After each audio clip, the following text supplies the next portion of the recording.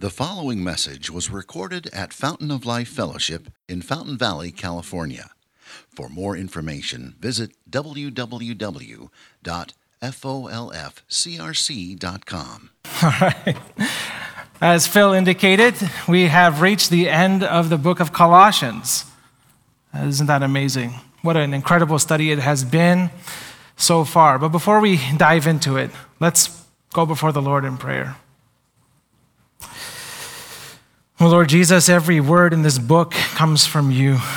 You have put it together for us, Lord, and we are so grateful and so thankful that in a world that could be filled with darkness and uncertainty, we could have something from heaven that is so sure that we could build our lives on it. And Lord Jesus, I pray that as we hear your word today, that we would hear it as if it's the word coming from heaven even to us this morning. And Lord Jesus, we thank you so much for all the wonderful glories that we have seen throughout the book of Colossians. May these seeds of truth be planted deep in our hearts, and may these trees of righteousness grow in our hearts, that we would bear fruits of righteousness and glory, all to your name and all to who you are. Lord Jesus, you are worth it. You are worth to live for. You are worth to die for. And so, Lord Jesus, I thank you so much for all that you have been doing throughout this whole series. And we continue to pray, Lord, as we anticipate what you have for us next. We thank you for this church, as Tara has wonderfully said. It's our wonderful, loving community. You have used the gospel to unite people from all sorts of backgrounds and all sorts of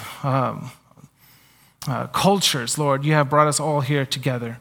And we're so thankful that we get to call each other brothers and sisters because of what you have done for us on the cross.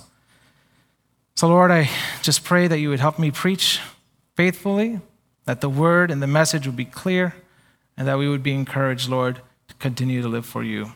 In Jesus' name I pray. Amen. Well, so what I would like to do before we close the book of Colossians, I would like us to go through the book of Colossians. I want us to fly over all of the chapters that we went through. I want to pick up certain themes and certain truths that we have learned, kind of to set the idea of what motivated these guys at the end to be so faithful. Okay, what motivated them to be willing to go to prison for Christ? Why were they so willing to go? Why were they so willing to be beloved and encouraging and all of the wonderful attributes Paul lists for us? So I want to see three things as we fly over this book. And before we even fly, I just want to give a small context to this book. Remember, Paul is writing, he wrote this letter in prison. Okay? He was visited by Epaphras, who was the one who gave the truths of the gospel to this church. And as he's growing this church, we had self-made religion at the door wanting to come in. A self-made religion, that man-made religion really, who said, Jesus is not enough, you need more than him to achieve a higher level of spirituality. You need to worship angels, okay? You need visions in order to be at a higher level or to be complete. Jesus won't get you there, is what one of the things they would say. The second thing they would say, hey, Jesus is not enough, you need to adhere strictly to the law. You're not allowed to eat, you're not allowed to drink. You're supposed to beat yourself to gain a level of righteousness that Jesus cannot give to you. And so Epaphras, hearing all this, he's like, okay, what is the will of God? Let me go consult the apostle. So he goes over to Rome. He sees Paul in prison. He tells him what's going on. Paul writes this letter. And there are three things that Paul brings out. Number one, he brings out the Christ of the gospel. And then he brings up the hope of the gospel. And he also brings out the goal of the gospel. Now, I just want to fly through this, okay? I'm going to list them off. I might give verses, so if you're quick with writing, cool. If not, we could hear the sermon later and pause if you want. Or if you want, I can also email you this list. But first, I want us to see the Christ of the gospel. Paul, in order to combat this man-made religion, he presents to us our Lord Jesus Christ. He presents him as king in chapter 1, verse 13. He has a kingdom. He presents Jesus as God. He is the image of the invisible God. The whole Godhead dwells in him bodily. Number 3, he illustrates Jesus as the creator of all things, whether visible or invisible. And not only the creator, the sustainer of all things. We see that he is the head and he is preeminent. We see that in him all things hold together. We see that he holds all the treasure of wisdom and knowledge. You see, what was happening is these guys were saying Jesus doesn't have all the wisdom and Jesus doesn't have all the knowledge.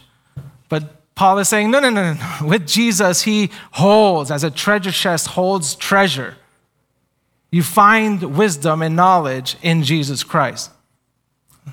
And then we also see that he is seated at the right hand of God, and we saw the implications of that. Well, what does that mean, that Jesus right now today is seated at the right hand of God? We see that he is a priest interceding for us. We see that Jesus has your name on his lips in heaven right now, interceding for you before the Father. Not an angel, but God. And we also saw, as he's seated at the right hand of God, that he is king, exercising his kingship over all things. Nothing passes Jesus without his approval. Nothing takes Jesus by surprise except for his approval. That includes the tragic of the hurricane that we saw in Florida. It includes even the birth of a new child. All things are under his control. All things have to be run by him. Nothing takes surprise. And since we trust him and he's good, we trust him.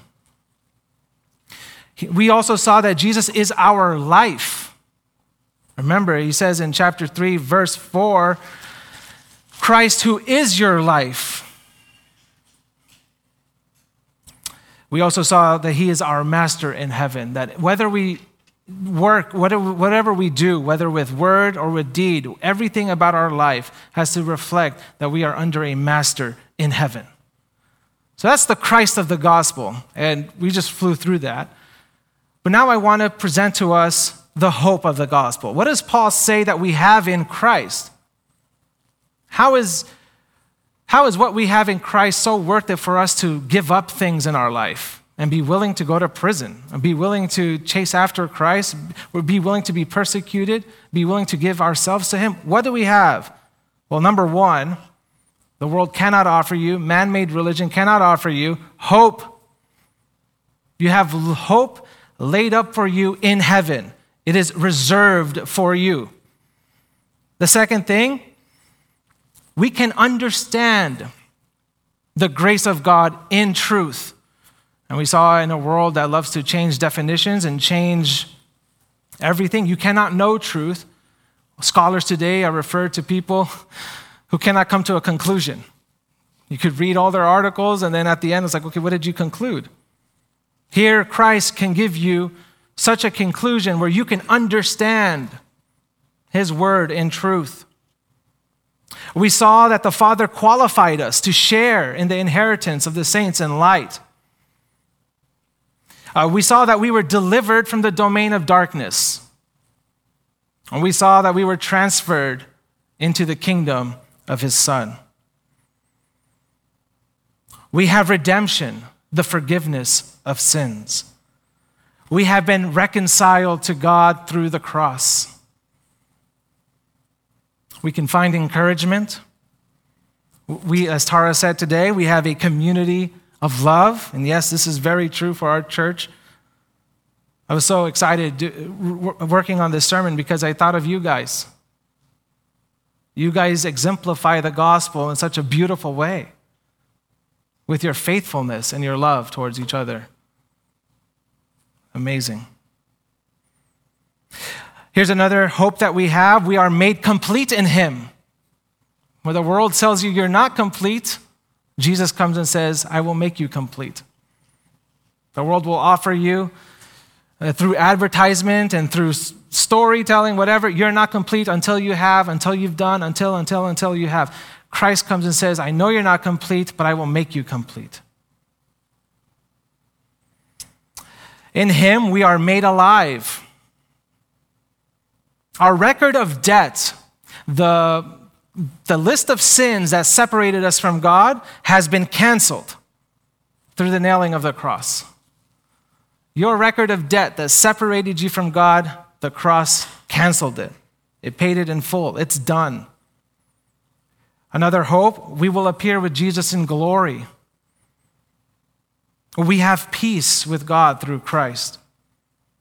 And we have the peace of Christ in our own hearts. Peace. Peace in a world of not peace. True peace is found with Jesus. And we also have the word of Christ, that we could have it dwell in us richly. I mean, this is what we have in the gospel. And Paul is telling the church here, listen, you don't need anything else. If somebody comes up to you and offers you a different gospel, reject it. What are they trying to do? They're trying to sever you from the head, who is Christ. And a dead body on the floor without a head is only meant to decay.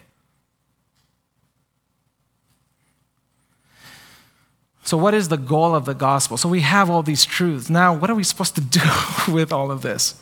And as again, throughout the book, we are told that we would be filled with the knowledge of his will and all spiritual wisdom and understanding, that we would walk in a manner worthy of the Lord. We would walk in such a way to reflect these truths, that our minds and our hearts are set on eternity. And so when we live this life, everything is put in that perspective, in that scale.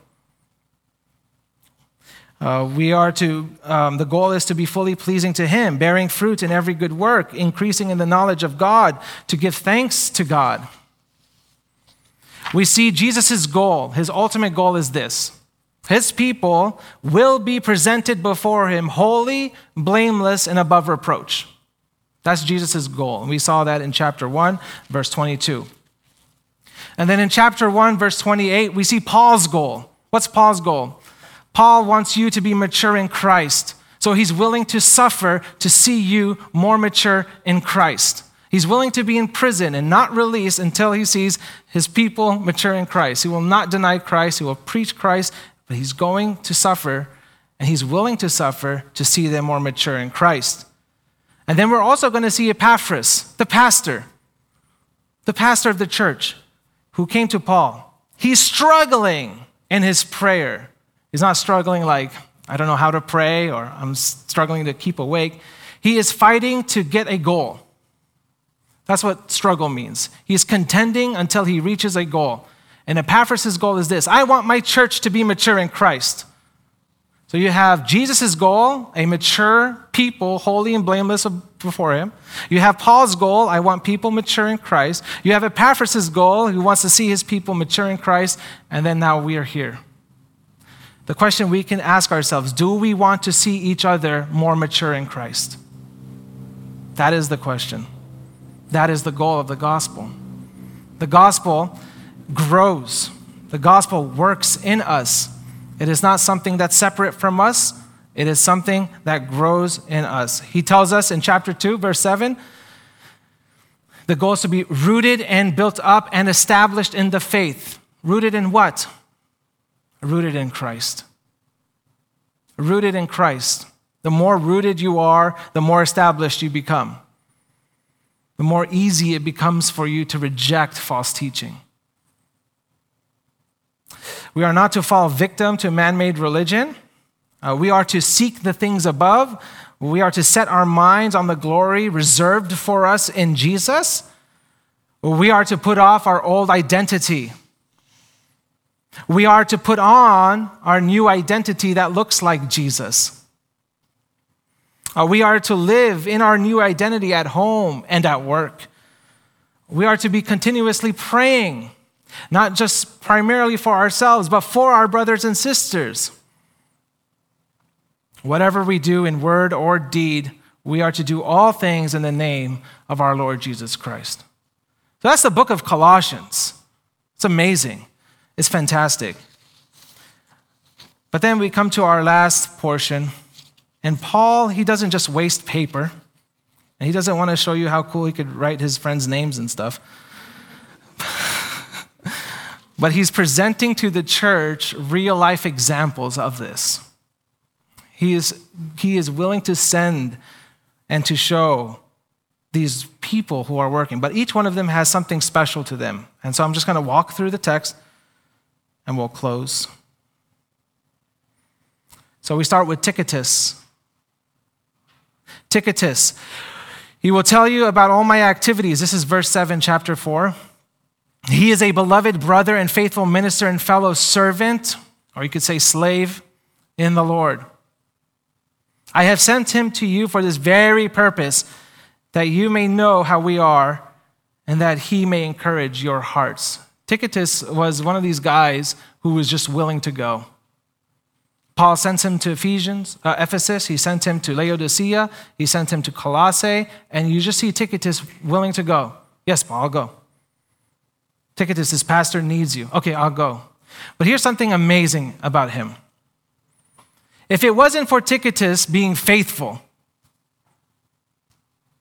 if he was immature, he would not have delivered to the church the book of Colossians, the book of Ephesians, and Philemon.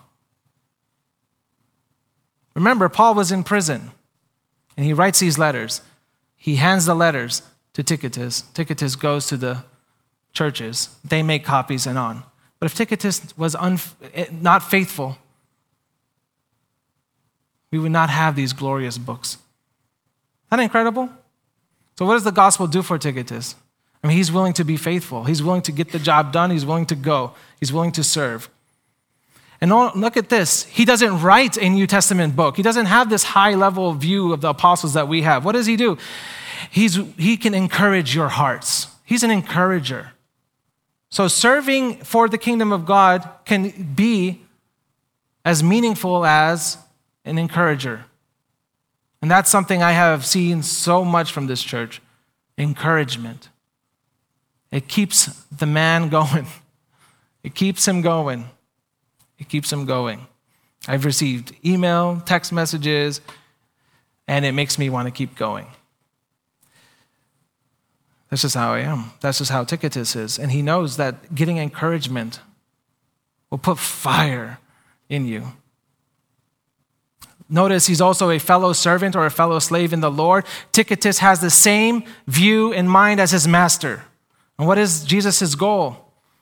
To present people holy, blameless, and above reproach. What's Paul's goal?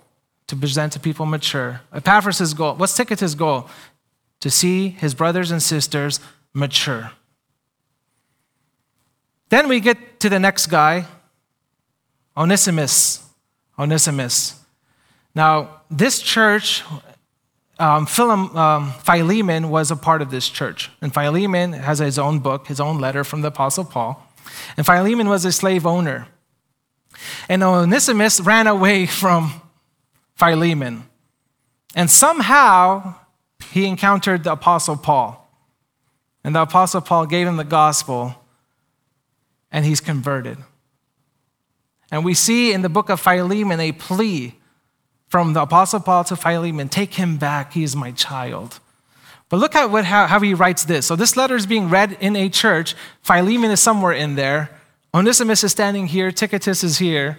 And this is what it says. And with him, Onesimus, our faithful and beloved what? Brother, who is one of you. They will tell you of everything that has taken place. He is your brother. What did the gospel do for Onesimus? It took him from the view of you're a slave to your brother. The gospel can take no matter what your background is, no matter what your culture is, and put you in the family of God, calling you brother or sister.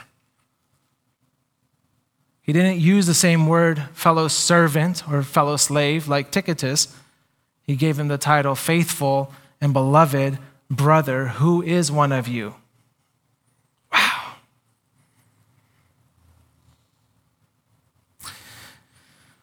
Then Paul opens up the next group of people, and these people are considered the men of the circumcision. So these were Jewish people who were also fellow workers with the kingdom of God.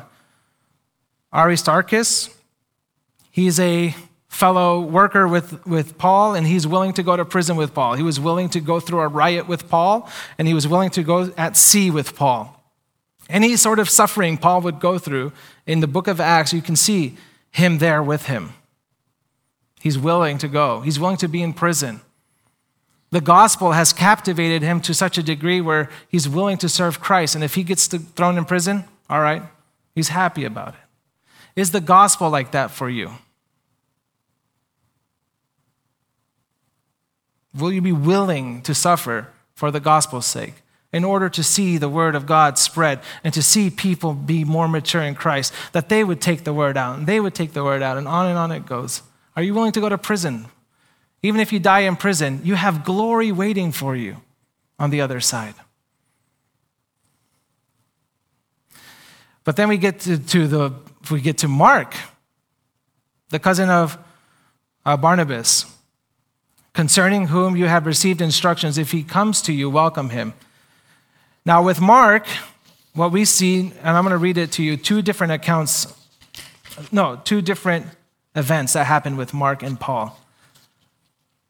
From the book of Acts, chapter 15, verse 36 through 41.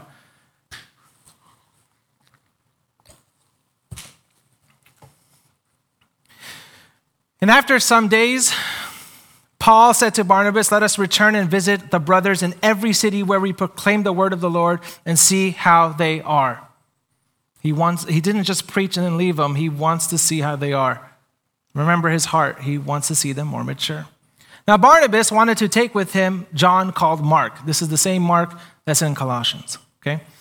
But Paul thought it best not to take with him one who had withdrawn from them in Pamphylia and had not gone with them to the work. So Mark deserted Paul. They were working together. They were doing the work of the gospel. And halfway through, Mark said, "You know what? I can't do this anymore. I'm going." And just left Paul. So, and then now Barnabas is saying, "Hey, let's take Mark with us." Paul's saying, "No." Well, look what happens. And there arose a sharp disagreement so that they separated from each other. Barnabas took Mark with him and sailed away to Cyprus. Paul took Silas and departed, having been commended by the brothers to the grace of the Lord. And he went through Syria and Cilicia, strengthening the churches. Again, this idea of he wants to see them established in the faith. He wants to see them more mature. But look, Paul is looking at Mark as someone who deserted him. I don't want to use him again. But then look what happens in 2 Timothy 4:11. Something happened. He says, "Luke alone is with me. Get Mark," the same Mark, "and bring him with you, for he is" what? "Very useful to me for ministry." What did the gospel do for Mark? It brought reconciliation. It restored the relationship that was so harmed. The gospel brought reconciliation, and not just reconciliation. Mark went on to write the book of Mark. He's willing to go. He's willing to serve. He became useful. And then we have somebody else, Jesus. This is his Jewish name, but because of tension between Jews and the Christians, they gave him the Greek name Justus. Okay, Jesus, who is called Justus. And you don't know anything else about him except this portion of Scripture. But he's included with those who are fellow workers with Paul for the kingdom of God, and they have been a comfort to me. Even though Justus doesn't get a fame and he doesn't get notarized, he is still willing to serve and to be a comfort to Paul. He's willing to be silent. Sometimes we will not be noticed in our work, but God notices. People who serve notice when you have become a comfort to them. Okay? I want us to look at 1 Corinthians 15:58. Again, just to give more emphasis. "Therefore, my beloved brothers, be steadfast, immovable, always abounding in the work of the Lord, knowing that in the Lord your labor is not in vain. The work of who? The work of the Lord. Knowing that in the Lord your labor is not in vain. So going out and serving the church to see people more mature in Christ, you are doing the work of the Lord. Look at Epaphras. He's the pastor again. He's showing up. Epaphras, who is one of you, a servant of Christ Jesus, greets you, always struggling on your behalf in his prayers, that you may stand mature and fully assured in the will of God. For I bear him witness that he has worked hard for you and for those at Laodicea and Hierapolis. So Epaphras is going to Lord Jesus on their behalf. And he's struggling. He is fighting for. He is trying to achieve something from the Lord Jesus. And that is, I want them to be mature. I want them to be fully assured in the will of God. So now we could ask ourselves this. This has to be something in our prayer life, really. When we look around this room, we should be praying for our brothers and sisters, more specifically, their maturity in Christ. Their maturity in Christ. And then we should live in such a way where we would serve that purpose. That's how we get a healthy church. That we're not just here as a club. We don't come here on Sundays just to hang out, hear some music, hear a word, go home. But there's an actual intent here, being here. Do you desire to see this church more mature in Christ? And you can take part in it. It doesn't mean you have to be up here. It doesn't mean you have to give the word. It doesn't mean, it could be anything. It could be from encouraging, as we saw. We could comfort. We could listen. In our Wednesday morning Bible studies, we have some of the most faithful sisters. Faithful sisters. No, I would repent in dust and ashes. The most faithful, I'll say it again, faithful sisters in the Lord. They're willing to do the hard work. Say again? And brothers. Yeah, Norm. Thank you. John. Yeah. You guys are amazing. But this is evident here, is what I'm saying. I've seen it. You guys have it. We can go more. We can. So the question is, do you want to see your brothers and sisters more mature in Christ? When you go before the Lord, and after you've prayed for yourself, after you've given God glory, whatever it is, at the end, or somewhere in the prayer, have you prayed, I want to see them more mature in the Lord? Pick a name, and then go after that name until they achieve the level of maturity. This is what we're doing. Struggling. We can go to the Lord Jesus on each other's behalf. Look with me, Romans 15:30. Look at what the Apostle Paul says. I appeal to you, brothers, by the Lord Jesus Christ and by the love of the Spirit, to strive together. There's that word again of struggling is differently translated. To strive together with me in your what? Prayers to God on my behalf. He's asking for prayers. Strive together with me. Fight in prayer with me. Don't give up until you get it. Be resolved of what you want in your prayers with me. That's what he means. And then in verse 14, we see Luke, who is the beloved physician. He greets you. Luke here is, he's the one who wrote Luke in Acts. He served Paul on his missionary journey. He's like Paul's personal doctor. But he's willing to serve with his skill the kingdom of God. It doesn't necessarily have to be a church job. It could be he's a physician and he's serving. And Paul's highlighting this. This is what the gospel did for this man. But then look at what happened to Demas. Poor Demas. This is a name you don't want for your kid. And I'll show you why. Look at 2 Timothy 4:10a. And this is a reality, and we have to be careful for it. For Demas, this is in a different part, in love with this present world, has deserted me and gone into Thessalonica.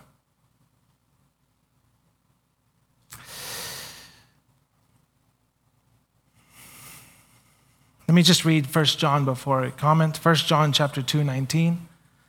They went out from us, but they were not of us. For if they had been of us, they would have continued with us. But they went out that it may become plain that they are not all of us. Here's the thing. Demas started with Paul. He served with Paul. He encouraged Paul. He suffered with Paul. And then the world got him. The world presented something flashy, and Demas fell for it. He fell in love, and I love how Paul writes it, in this present world. It just means this world's going to pass away. And he fell in love with what's passing away. He gave up. He gave up. This is why we pray for each other. We don't know if there's a Demas even among us as we serve. We don't know if someone of our brothers and sisters are tempted with the world and who might feel like maybe the world offers better than Christ. That's why we pray. That's why we're fighting in prayer. That's why we set our minds on things above, not on things below. This is the whole book that we've been going through. We have something better in Christ than what this world can offer. Okay. Then he goes on, verse 15. Give my greetings to the brothers at Laodicea and to Nympha and the church in her house. Here we have a dear sister. She opened her house for church. And she's serving the goal of the gospel. Just open the house, have church. She's serving in the expansion of the gospel and the goal of the gospel. Okay? And then he says, and when this letter has been read among you, have it read in the church of the Laodiceans, and see that you also read the letter from Laodicea. This letter is the book of Ephesians. And so this tells us that this letter is not just for the church of Colossae, it's for all the churches. Okay? We are to read it. We are to hear it. It is to guide us. It is to protect us. And so we come to Archippus. And this is kind of us. But he's a real person sitting there. He says, say to Archippus, verse 17, that you fulfill the ministry that you have received in the Lord. The Lord has a ministry for each one of us. No one can come to the Lord Jesus, our master, and not have something to do. You have something to do. No matter how old and how young you are, the Lord Jesus has given you a ministry to fulfill. And here he's pleading with Archippus, see that you fulfill it. See that you fight for it, fulfill it, go after it. Because you received it in the Lord. You didn't receive it from me. So I'll ask us, is that something you're actively looking for? Lord, how can I serve you? How can I serve your church? How can you use me, Lord, to see people more mature in you? Those are good prayers. That falls in line with what Jesus wants. And then, verse 18, Paul signs us off. He goes, I, Paul, write this greeting with my own hand. Remember my chains. Grace be with you. Why did he tell us to remember his chains?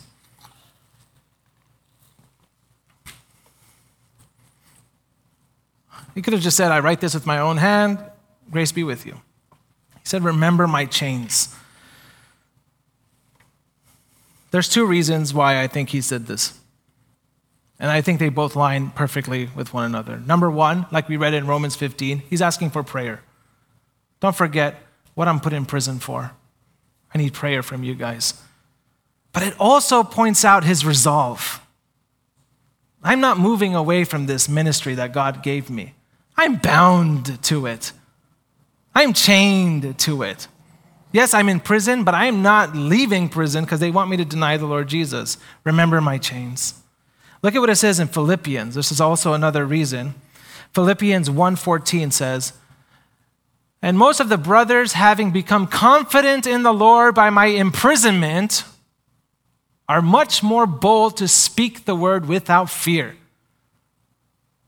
So remember my chains prompts in us, okay, why should I be afraid of preaching the word of Christ? If I go to prison, cool. Right? Also, yes, we pray for those who are in prison. Our brothers and sisters who are in prison even. And so he's reminding them to pray for him. He's reminding them of his resolve on all of this for the glory of Jesus. Grace be with you. Let's pray. Lord Jesus, we heard amazing truths from your word. What a gospel we have. What a Christ we have. Lord, I pray that these truths will mold our hearts, give us motivation, give us the perspective on our lives, to shape our lives, to fall in line with what you want us to do and how to pray. Lord, I thank you for this beautiful church, Lord, that you are growing. And I pray, Lord, as we close this book, that we would not forget it and that we would continue to remember it, and that these truths will continuously come to our mind when we're even tempted with this present world. We'll remember Demas, Lord, and just to think about you and where you're seated in heaven at the right hand of God, interceding for us even now. We pray, Lord, for the growth of your people. I pray, Lord, for the maturity of them. Lord, that we would be a generation of mature Christians getting ready for the next generation to come. We pray, Lord, all of these things in your wonderful name. Amen. Thank you for listening, and we invite you to visit us Sunday mornings here at Fountain of Life Fellowship. For more information, visit www.folfcrc.com.